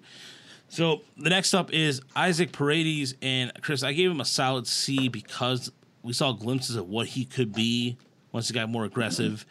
And he didn't embarrass himself defensively. I thought he did a solid job. Again, for a guy who's just 21 years old, barely, he was 21, getting just over 100 plate appearances. I know there was a lot of hype to him, but he did, as teams got adjusted to him, he struggled, but then he bounced back nicely in the last couple of weeks. Yeah, I this is maybe unfair again. I gave him a D. I thought, I guess I just hoped for more power production. That makes from sense. him. Yeah, that makes sense. I mean, a 1 homer in 34 games, and he did get a couple doubles or whatever. But yeah, a .070 isolated power is not going to work. Now, yeah, like you said, he's super young and it's just adjusting, and he went through a tough stretch. But and yeah, his defense was solid. So I don't know. I just wanted to see more power from him, and we'll see what happens. Maybe this taste of Major League Baseball will make him much better next year. I mean, that's the hope, right? Right. Well, definitely. I mean, again, for throwing out there a little in the fire, I thought he did not too badly. Christian Stewart, I think we're both on the same page on this one, Chris. I gave him an F. Yeah, same here. So it's a bummer, but the production is the production, and he hasn't done anything with his time in the major leagues, unfortunately. Yeah, exactly. He hasn't taken advantage of the opportunities. Jacoby Jones, this was a little tough for me because of his injury. I was thinking about the injury, but go ahead, Chris. What would you give him? I gave him a B/incomplete. Now, he played half the season, so incomplete probably isn't fair. But I did that because, if we had done this in the first 3 weeks of the season, he would have had an A+. And then he just kind of tailed off and wasn't all that great. So it felt like the incomplete was kind of – I felt like had he played the full season, that may have been as low as a C or may have gone back up to an A. So that was kind of where I was with that. Yeah, I gave him a B-/incomplete too because of the amount of at-bats. He just under 100 at-bats. So, and then before we get to there's like a second tier guys like the Daz Camerons and the Willie Castros or Jorge Bonifacios that came up around the same time. We'll get to that in a second. But Miguel Cabrera, Chris, this one was a really I think I'm gonna be Mr. Happy Blue Skies with this one, but I gave him a B+. Based off the numbers I saw, his exit velocity jumped up. He had some good contact. He had 10 home runs, Chris. Mm-hmm. And no one expected that from him this year based off his wear and tear on his body. So 10 home runs, unexpected, considering his power decline. And honestly, he was one of the few Tigers. He's the only Tiger next to Victor Reyes that had 200 at-bats. So, I mean, him and Candelario, in terms of plate appearances, him, Reyes, and Candelario were the only ones. And he went out there every day and just went about business, and then He had the press conference afterwards talking about what he wants to do next year. Give him what he wants, man. I mean, I think he's earned it. Play first base. Yeah. I mean, Alvio's like, it's kinda pump the funny, brakes. like- Alvio's like, nah, pump the brakes, dude. well, it's interesting that they say no because they want his career to last, but it's not like he's setting the world on fire as a DH, and it would theoretically solve some problems for them, if it went well or if it went poorly. But I give him a C plus. Like you said, I wasn't expecting the power production from him. He hit 4 home runs in like the last week of the season. But again, it was just he's a DH and he was just kind of an average hitter, 250 hitter with average power numbers outside of the 10 home runs. It was nice to see him turn up and put a positive WAR on the board, but I couldn't go too much higher than the average grade, so I went with a C plus. Yeah, I think that's the first one we kind of differed on quite a bit of since the relievers or since pitchers. Victor Reyes, Chris. This one I also was kind of maybe a little unfair, but I think I gave him a fair grade. I think I gave him a fair grade, but go ahead. What'd you give him? I like Jacoby. I went with a flat B because he kind of had a stretch in the middle of the season like Jacoby had in the beginning of the season where he was just on fire. Wasn't hitting as many home runs, but he was stealing bases, putting the ball in play, and getting on base and making good plays in the outfield. And then he cooled off considerably like the final 3 weeks. But I still thought, you play like that for a full season, and he's like a 2-3 win player, and that is not what I would expect from Victor Reyes. So I give him a B. I did too. I give him a B minus only because the last couple weeks of the season in making those adjustments because he wasn't making. I felt like he didn't know how to make the adjustments, but he did a lot better than anticipated. So coming up now is Willie Castro. Outside of his defense, Chris, I had no problem giving him a B plus. I thought offensively speaking, he did more than I anticipated, and his OPS plus was among one of the best on the team. Yeah, I gave him an A minus. Wow. And the only reason wasn't an A because of the defense. And it's kind of, I suppose it's like the reciprocal of Nico Goodrum. Maybe I should have gone a B plus, but yeah, I mean, he comes in 36 games, slugs has an ISO over 200, bats 349, leads the team when WRC plus. I was like, that was pretty damn good and unexpected. Now we've talked before about many glaring warning signs like the 448 BABIP. But in the end of the day, the production was the production, and his defense ended up not grading out too poorly. I know, outs above average and stuff for defensive run saves looked pretty bad, but I don't know. Maybe I'm just making excuses for him, but I feel like his defensive issues can be ironed out. Like there's the same sort of issues that you see with Fernando Tatis Jr. A lot of them are throws that he's just not. I don't know. He's rushing or not taking his time, but feels like something that could be ironed out. But I don't know. Yeah, A minus. I give him. I thought he was deserving. Yeah, I mean, I was like I said, the defense thing was kind of where, and then you talk about the BABIP a little bit, but yeah, B plus, close to A minus. I mean, I think we're in the same ballpark. Same ballpark. And then as far as the rest of the players concerned, the only two I wanted to mention because it was kind of incomplete for me was Harold Castro because I didn't see enough to give him. I mean, he only had he only appeared in. I know it was 22 games, but I felt like I didn't see him enough. Grayson Grinder as a backup catcher. I gave him an F. I did too. I gave Haas an incomplete. Same thing. Haas, I gave him incomplete. Bonifacio, I gave him a C minus. Hey, so did I. All right, because I saw something. He was more competent than I thought. And then for Travis Demerit, I gave him a D. I went with D minus / incomplete. Yeah, Alcantara, I went for incomplete. I couldn't really grade him because I didn't really see enough of him.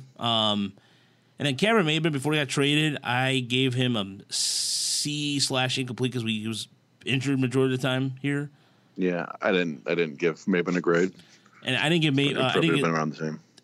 I didn't give CJ Cron a grade. Did you? Yeah, I gave him. I think I gave him a B incomplete. Okay. I didn't give him a grade. I just wasn't sure where to go about it. So yeah. Well, let us know what you think about your grades on the comments. And so now it's time for questions. And this one goes emailed to us from Patrick B on Twitter. And this is a pretty loaded question, but it's a really good question. So thank you, Patrick, for sending it in. We appreciate you listening, and we also appreciate the comment about we're great and Thank you. Honestly, it's awesome. So The comments about us being handsome and it was really, it was a little bit much, but diaper dandies. So here's a question. Does the Tigers front office feel like they have some kind of off season they have to have last couple seasons and still garner fan interest? The draft, the farm system, and development process is clearly not developing the prospects they need in year 6 to complete. They're also not developing any type of international prospects of note, and have not shown the ability to make clever trades or pick up release players and tweak bats for the better. Is this a season that they realize they have to pay for a couple above average players to avoid fan apathy or embarrassment, or do we continue to just churn out incomplete 4A baseball rosters, more failed prospects, and lose another 95 games for another top 5 pick? Well, Chris, I'll let you take first crack of that, because I when Patrick sent that in, I had a thorough thought, or I had a kind of a thought created, but I'll let you go first. Well, I mean, I think my initial reaction to that was like, he's dead on about everything he's saying, but I don't think the front office will agree with him. I think there's a bit of denial there, or just, hey, let's just hold on to this as long as we can. I don't think the front office would say, no, we're developing these international prospects. They're fine. They're coming. Look at Gregory Soto. We got some other guys coming. And the draft, we did well in the draft. And prospects, you guys didn't see it, but Toledo, the prospects were looking great. I mean, I think they're probably a little diluted. I mean, they also know more. I mean, we can't really speak for the front office. So I don't know if point A would lead to point B, where they look and go, man, we suck at this. We're going to have to spend a bunch of money. I don't think they would ever say that, basically. And I really don't picture them going and spending a ton of money. I still don't feel like we're going to see a multi-year deal. And I think they'll use the COVID as either an excuse or a legitimate reason why they can't spend more money. I don't know. They just don't strike me as the sort of self-evaluators that we would wish they were. Yeah, and Lynn Henning, which there was an article that's behind a paywall about giving his perspective on where they are and how long we have to wait. And I mentioned this earlier. He spoke to the media last week, and he mentioned AJ Hinch and Cora, which was a new name added to the bunch for candidates. I didn't expect them to bring in Alex Cora, but he said they could finish sometime in October. It could be in November. They're kind of taking their time. He said they're kind of taking our time with it. That was his quote. Mm-hmm. And they're also making some changes in the pro scouting department. So Patrick, they might be able to. I guess they're not renewing certain contracts with that. So there might be some changes there.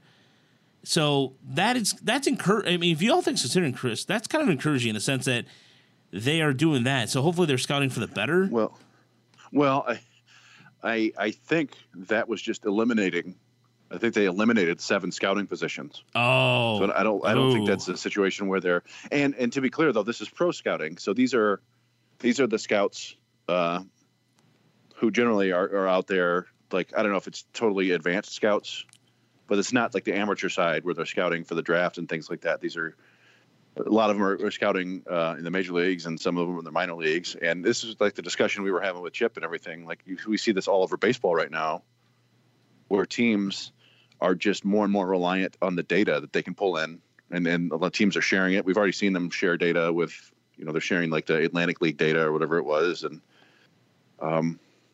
it sort of feels like the teams are the information gap has basically been closed, and teams basically all have the same information now.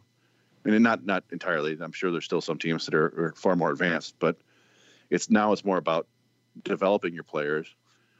And I mean, it's unfortunate that they're cutting those positions. I had hoped that maybe a couple teams would stick with a big scouting staff, and maybe they'll have some success and it'll bring scouts back. But I'm not confident that'll happen. I think teams are basically looking at it and saying, we can get interns to look at this this video and data and tell us the same stuff that the scouts who are at the games tell us. And it's a bummer, but I feel like that's just the way things are going. I think we called it the McKinseyfication of baseball. Yeah. The corporatization. Basically, it's just like, my job, I don't know how many years ago, it was 7 or 8 years ago. My job was spared, but I worked at a company of 160 people, and like 70 of the positions were just eliminated and sent to India because they could do the data entry there cheaper. And it's like, that just feels like the way baseball is moving to me. No, that's a good analogy, Chris. I mean, especially with, you look at, and some of the scouts out there, and James Chipman tweeted out how writers don't have the same perspective as scouts, but I feel like the scouts feel like they're under attack, and rightfully so, when baseball is even looking at some potential, interns or anything like that, just people out there who are just crunching numbers. And for us, sometimes, I mean, for us, how much we watch the game and everything, there's some ways to go of learning in terms of from a scout's perspective and all that. But nevertheless, to answer Patrick's question about paying for a couple of above average players, really, I would love for that to happen. I would love for them to go out Michael Brantley and solve a lot of their outfield problems in terms of solidifying a guy who hits the ball hard, showing some power. He hit 2 home runs today. But I'd love for that to happen. I'd love for them, the Tigers, to sign a starter, because the starting depth is not as deep as people say it is. And on the surface, it's not. You still have to address second base right now because they don't have a second baseman. They don't have a first base. I mean, technically, if you want to put Candelario there and maybe start Paredes at third, whatever you want to do, they technically don't have a first baseman. Castro is your starting shortstop of the future for now. But then Victor Reyes, you could probably put him in right, plug him there, maybe Jacoby Jones. But the rest of the team, honestly, Chris, it's open season. I mean, you could really, in terms of from an offensive standpoint, the pitching rotation, you have Skubal, you have Mize, and right now you have Matthew Boyd there, but the rest of it, and Turnbull, Turnbull, yeah, and then the bullpen is pretty much going to stay the same, minus a few changes here and there, and Zimmerman's gone. But I think with that money, the way that Avila was talking about, I don't think they're going to spend. I'd love for them to spend, but in terms of development, the one other thing that Patrick mentioned about the international prospects to note, we haven't really heard anything, like zero, nothing. Like, and they're so far away, Chris. I think you're not going to see another 4 or 5 years before you see an international prospect, and I could be wrong, but I think I'll give it minimum 4 years before you see a international prospect of some sort of stature they have right now. The Campos's of the world, the Leonardo's of the world make a difference. So I give it 4 years tops, or minimum. Sorry. Yeah, I mean, that sounds right. I mean, we may see somebody like a Angel De Jesus show up, but we're talking about a reliever. I mean, it just takes it unless you get one of these superstars like a Juan Soto or Ronald Acuna who just blast through the minors, or Fernando Tatis, and that seems like it's common, but it really isn't all that common. Although I can also mention Vlad Guerrero. It usually takes these guys time, and we look back, 3-4 signing classes ago. It was Alvaro Gonzalez and Carlos Irigoyen, I think. And Gonzalez was hurt last year, I think, for most of it. And, not seeing those guys at all this year. Jose De La Cruz and Adinso Reyes, didn't get to see them all this year because of the COVID. Roberto Campos, yeah. So it's like all these guys are in low A or not even reached low A yet. Yeah. So, yeah, it might be unfair to say they're not developing. Maybe some of these guys show up and are good. And we kind of hoped that Winslow Perez was going to be the guy who breaks that streak, but he had an awful 2019. Not necessarily awful, but didn't make any progress in 2019, it seemed. So, yeah, it's difficult. It's you would hope that the team would look at it and say, man, yeah, we're not very good at this. We got to get better. But I don't think, honestly, like, I don't think you could buy your way into contention, even with I suppose they could with the expanded playoffs, but the amount of holes in this team and the lack of help on the way, it sounds weird saying that because everybody ranks them like a top 10 farm system, but really there's nobody like immediately we've seen Mize and we've seen Skubal, and we were hoping for Manning, basically. But then, Fido is probably a reliever long term. Wentz is hurt. We already seen Paredes and Cameron and Castro. So there's some bodies there, but I don't think we're expecting. We might see Torque next year, and maybe Riley Green if they go ham, but that's probably still 2 years away. So it's just I don't even know if you spend money this year, what's the point? You're just kind of filling gaps again. Yeah. I feel like that's the way they're going to look at it, at least. Yeah, and that's a good point, Chris. And but look at two teams in the postseason that are playing each other right now: the Padres and the Dodgers. The Padres have Morjan starting, him going tonight. He was a guy that granted, both teams spend a lot of money in the international market. I get that, and they're capped out, but it's development. Tony, and you mentioned this in a tweet about Tony is it Gons? Tony Gonsolin? Yeah, Gonsolin. That guy was a late round draft pick, and they were able to. I think he was a ninth rounder, but he was a senior, so it was like a savings. He was, you could argue that he would have gone much later. Yeah, but still, it's one of those things where you look at what the Padres were able to even their high the prospect. I'm trying to think of I'm drawing a blank. Columbia who's a high regarded pitching prospect with a weird leg kick. Patino? Yeah, Patino. Gore? Patino, for example. They're able to put some guys out there and go, okay, well, let's see how he can work and put it in there. The Tigers right now, from an international standpoint, I'm trying to, and I'm drawing a blank here, Chris, but I can't think of the last pitcher that came up outside of Fernando Rodney. Let's just put his perspective for a second before we move to the last question, and before we get out of here. If you put the Tigers in a standpoint of international side of pitching, it is crickets. The last decade, even longer than that, man. Think about it this way: Fernando Rodney, you have, and I'm drawing a blank. All their, unless I'm missing somebody, Chris. There's. Well, so in the last decade, I can't think of anybody. There was. I guess toward the end of the previous decade, you had like Jair Jurgens briefly who came up. And then, there were some other guys like Alfredo Figueroa, Freddie Dulce. And, they've always had these kind of random pitchers. But Jurgens was really the only one who was any quality. Yeah. And, he had his all-star career as a Brave. But then, for example, Armando Galarraga was a cast-off somewhere else. But then those bullpen pieces of, Figueroa was a guy that was out of the bullpen. And then I was trying to think of, Clay Rapado was a guy they got from a trade. I think they get him for Greg Monroe. I think Jack Jones or something like that. Yeah, it was from the Cubs. Yeah, he came from the Cubs. He was like a throwaway in there. Jordan Tata. That guy was a draftee. That was he wanted Sam Houston. Because my brother and I were talking about this a few weeks ago. Having I don't know if it was a good career, but he was with the Twins for a couple of years, I thought. Yeah, and then when I was like, well, what about Yorman Bazo? And I'm like, nope, that he came from Yorman Bazzardo. Yeah. And I was trying to think of names. I was trying to think of some deep cuts, some Tiger reliever deep cuts from the Millennium, and I mentioned that one. He totally forgot that even guy existed. I didn't even know it existed.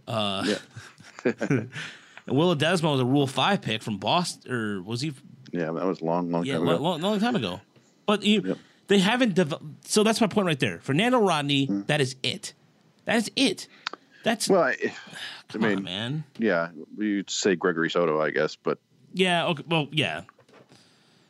Gregory Soto comes into play. But my point is, you look at other teams, what they're doing. Look at Minnesota. You look at even the White Sox, in terms of even every once in a while getting some relievers. The Indians are getting relievers out of nowhere. And the Tigers can't even get international guys to develop properly. What does that say? I don't know, Patrick. I'm not trying to sound like a Debbie Downer, but to keeping it real, they have to get some. Even if they overpaid, they're still gonna. It's still this incomplete 4A part you're referring to, and looking at the free agent pitchers, Chris, if for Tiger possibilities, Michael Wacha, a guy like Michael Wacha, Tijon Walker, these guys that have they got mileage, elsewhere. Trevor Cahill, Kevin Gausman. Man, those are the kind of guys that I see him signing. But Yeah, it's probably somebody like that. No, I don't know. I guess the one scenario you could sort of see, and again, this is a willingness to spend money, but we talked about the Padres. They were pretty awful when they went out and spent a ton of money on Eric Hosmer, and then they did it again the next year with Manny Machado. And they didn't get any results until this year, this shortened year. But they look good. But they also had that small army of really interesting prospects, and they made some great trades too. You know, getting Tommy Pham, getting Trent Grisham. Yeah, I mean they made some good moves. So it takes a lot of things to make a championship caliber team, let alone a playoff caliber team. And we haven't seen them from the Tigers, but I don't think they're going to look in a full length mirror and tell themselves that they're wrong.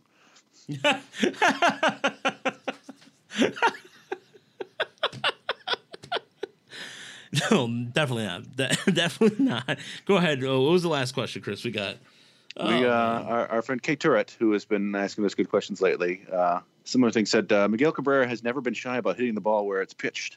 Now Tigers prospects are following suit with shift busting and exit velocity analytics confounding base hits to the opposite field. Are these players emulating their hero or following a new team strategy? I don't know. Do you have any thoughts to that? I think there's a new team strategy. I mean, there's definitely there's some sort of strategy going on. I mean, we joked about the analytics lineup and all that stuff, but there's something to that. There's something going on with that, and they're trying it at least. And even with Avila talking about, and I'm paraphrasing a little bit about the next manager being and you said it right on the button, kind of the guy that communicates well the front office and just kind of a psychiatrist versus a manager, if that makes sense. Yeah. So, but I think there's some sort of strategy involved. To what degree, I don't know. But I know that Joe Farva definitely had some sort of instructions in that in place. Yeah, you know, I'd like to think that they were putting something into play, but I also think that it's kind of it may have just been happenstance. Like with Isaac Paredes, he can go to the opposite field, and then when he does, that's when he's at his best. But he kind of gets caught into in the rut of pulling the ball, and that's where his power is. But I think that's just been the way he has been his whole career. I think when we're talking about like Victor Reyes and Willie Castro, I don't know if I want to call it luck. I think that that's just the kind of hitters they are. They've got well above average raw bat to ball skills and not a ton of natural loft in their swing. I mean, I guess, Castro hit some home runs. So did Reyes. Depends on where the ball is, but I think they just are kind of able to put the bat on the ball. And I don't know if it's just like waiting and deliberately trying to go the other way, or if it's just pure luck or what. But yeah, I need to see more of it, I guess, before I say this is a clear strategy. I feel like they're just they have a couple hitters like that who can do it. I mean, Harold Castro does it too. Just basically throwing the bat out there and putting the bat on the ball and, making solid contact, not like barrels. I think the Tigers, I'm looking here on StatCast, the Tigers finished 4th in baseball on solid contact, not barrels. So I don't know. I mean, maybe it's something, maybe I just need to see more than one kind of 60-game season to judge if it was a program or just who the players are. And I guess who the players are, maybe by default would mean that it was more like the first point, that they're emulating Miguel Cabrera. But true. I don't know. But the reason why I think there's some program in place is because Lloyd McClellan was not the hitting coach, comparatively speaking. last year last year was just chaos. This year, at least you saw some, like, for example, there were some games where the Tigers started hitting. There were games that would outscore, they put them in hitting a home run. And then you saw that they were able to generate offense that way. So let me look. All right, I'm looking here. Baseball Savant lets you break down teams and stuff by batted ball direction. So the Tigers were 14th in baseball this year in opposite field hits. 1.3% of the pitches they saw were opposite field hits. How about that from last year, comparatively speaking, to last year? That's what I'm going to check now. Survey says. All right, last year, because Lloyd McClellan was always stressing doubles, right? Last year they were fourth in Whoa. opposite field hits, 1.5% of the pitches. Let me see. But the trade-off, there's definitely some sort of trade-off to that, though. I'm checking now the batted ball, the pull. If they pulled the ball at all last year, I mean the team was awful last year.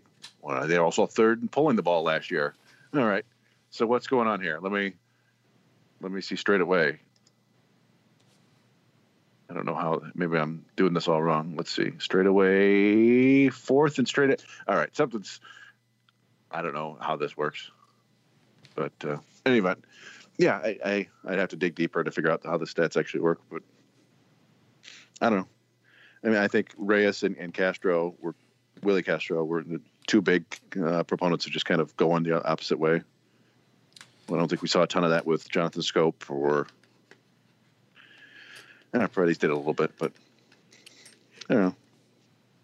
Yeah, I mean, like I said, maybe there's some maybe I think there's something going to it, but we'll see what happens. Mm-hmm. But I mean, yeah, maybe Cabrera is a leader in that team clubhouse, and he's made that be known. He has a really good camaraderie among his teammates. So if that's that, then that's great. Yeah. And then people can stop getting off his damn back about, well, he's getting overpaid. Shut up. If I hear another damn comment about that on Facebook and Twitter, I'm going to scream. We know he's getting overpaid. Shut up about it. Good God, man. Yeah, well, they knew it when they signed him that it was going to be a terrible contract. But what do? You let the guy go when he's winning triple crowns and hitting 40 home runs and batting 330 and pay the man. It's a very tough decision to make, and we talked about it before. The Cardinals were probably much better off for letting Pujols go, but boy, that's hard to do. Yeah, for a franchise player like that, and for what he did for the Tigers. So, but we're out of time. Thank you so much for listening to Tigers SRD on the Tiger Minor League Report Network, and of course, as always, at SportsRadioDetroit.com. It's part of the network of shows.